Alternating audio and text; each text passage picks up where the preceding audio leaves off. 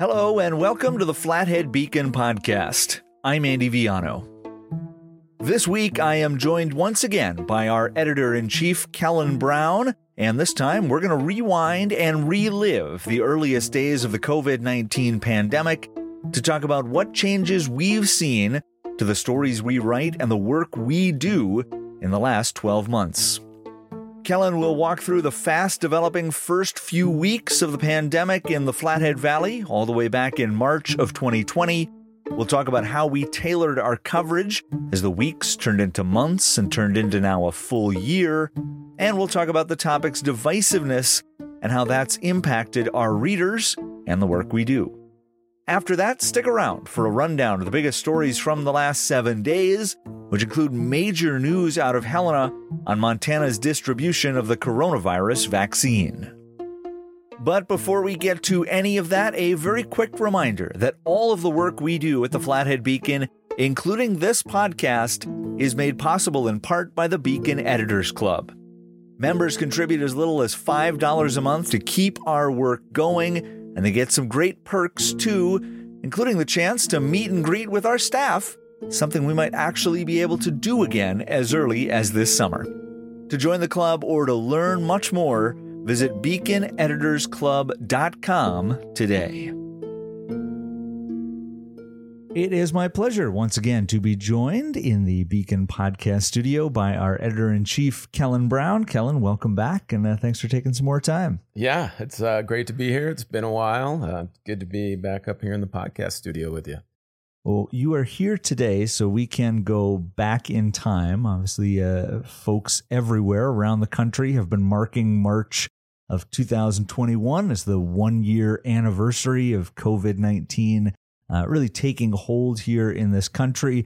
And so we wanted to take the opportunity to go back to March of 2020 and kind of remember what it was like and what happened here. So let's, I guess, just start there.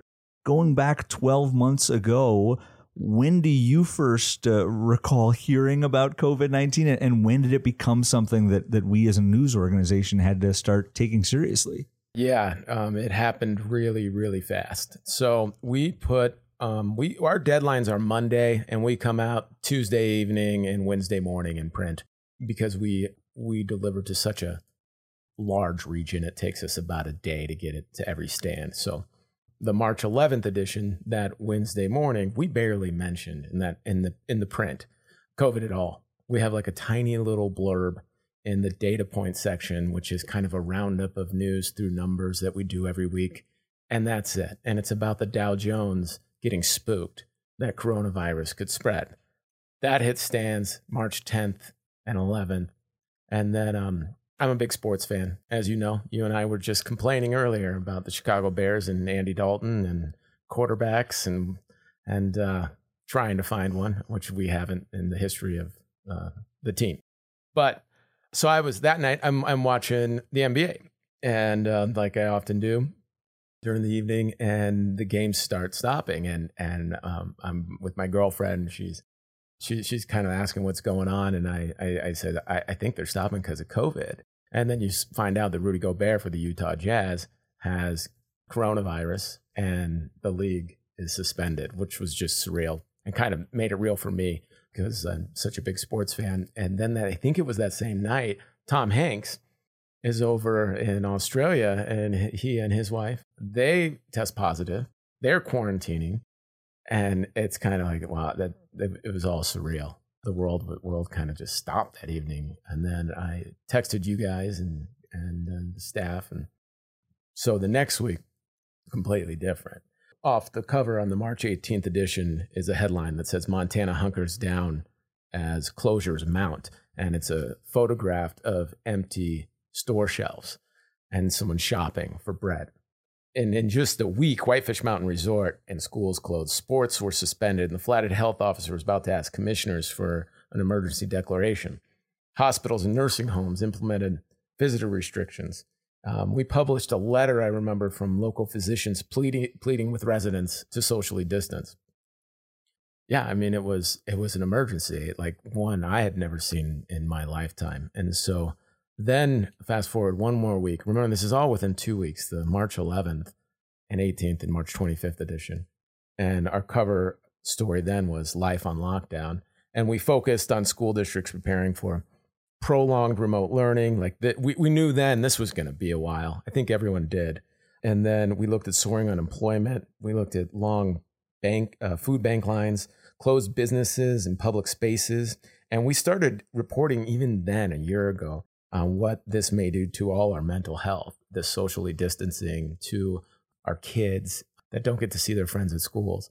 And so it was quite the accelerated, news, how newsworthy it was. Not even newsworthy. I mean, it was life-changing, right? You went from, hey, we kind of know this thing that's going on in Asia and a few other countries, to it's in Montana and we're shut down, which is scary. And for me, I've been the editor-in-chief of this company for 13, 14 years, and I have 18 employees. And part of my job beyond reporting the news and having them report the news is keeping them safe. And so those discussions were being had right away on what we should do and how are we going to continue to do our respective jobs if we can't go in the office. And we didn't quite know then, but we thought it was coming. And we had, when school shut down, I have a lot of young parents in the office. Daycare shut down.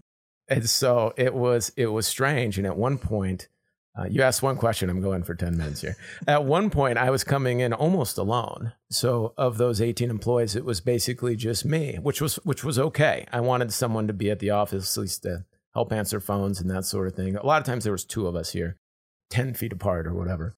And then we all learned how to jump on Zoom calls, and we did the reporting that way. Keeping in touch with, again, the parents. They couldn't do anything. Your kids, your kid, or bring your kid to work, which happened a couple times, But so it was. It all happened really, really fast, and then you kind of settled in for this, I don't know, eerie 10 months, and then you had elections, you had a lot going on. It was, for everyone else, it was quite the year. I wonder how, yourself as a journalist and as someone who now runs a newsroom, the way that coronavirus has tinged really everything we've written about for the last 12 months, right? It's kind of a joke that every story's got at least something in there about, amid the coronavirus pandemic, this thing was happening. How was there a point where you realized, okay, that's just, we can't do anything without talking about this?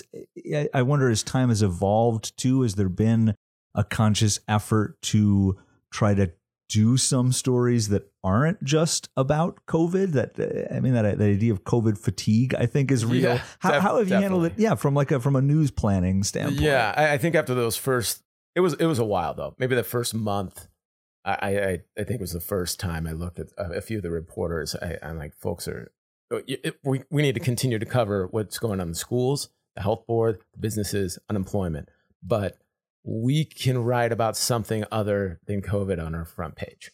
And it is part of, just a mental health break, really. And it's part of what we did redesign on our website. So, we're still covering the news, but I really wanted to bring our Flathead Living brand under the same roof, because sometimes the news is just heavy. And sometimes you want to read about food and you want to read about history and lifestyle and that sort of thing. And that's okay. And those are still good stories.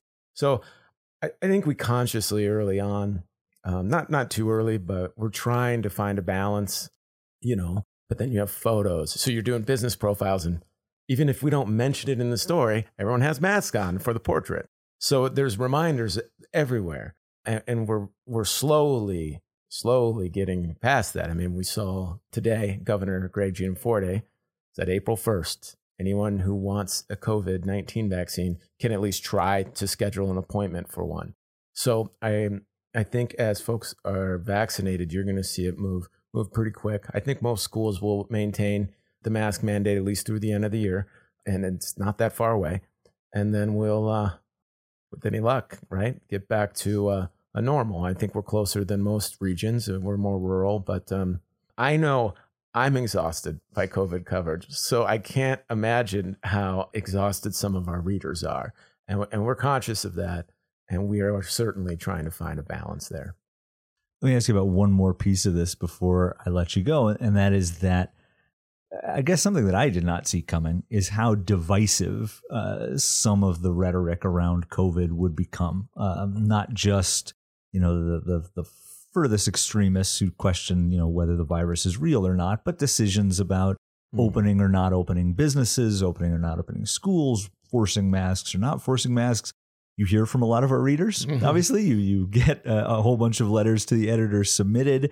I mean, how have you, again, as the leader of this paper, tried to make sure that we, or is it your responsibility to make sure that we are not contributing to the divisiveness of the subject? Well, it's with COVID and a few other subjects, it's just impossible, to be perfectly honest. It's there are a few things that no matter how we write, there's going to be opinions on what people read, and this is just an issue that has lasted so long that it's way harder, and by harder I mean it way more frequent. So I'll just give you an anecdote. So I went in and I spoke to the Lions Club recently, last week or so, and I go in and a lot of them are much older, and I have my mask on, and I just ask them, I'm like, hey, what are you guys comfortable with? I just, spacing wise, and almost all of them had been vaccinated. So that was great. And so I just kind of held back, and they were comfortable. I was comfortable. There was plenty of space between us, and I could speak to them. And the first question was, what is the hardest thing about your job? And I always tell folks the hardest thing is disarming them so they know that I'm an actual human being, just like them, live in this valley. This is my job. I've been here since the beginning, since I was 27 years old. And so once that happens, it's a lot easier to talk with anybody. Maybe we made a mistake and need to write a correction. Maybe we need to just talk through of like how the sausage is made. Hey, this is why we covered this. This is how. I think it helps the organization that I've been the only editor. So folks who have had issues with, something we published or that sort of thing, they may have issue again, but it's a lot different conversation because they have already talked to me once. And so with COVID-19, I think it has been a lot of these conversations about we never trained or prepared to cover a pandemic, never in my lifetime. And so it's never going to be perfect or right or find the right balance because all of it is subjective and you're just doing your best.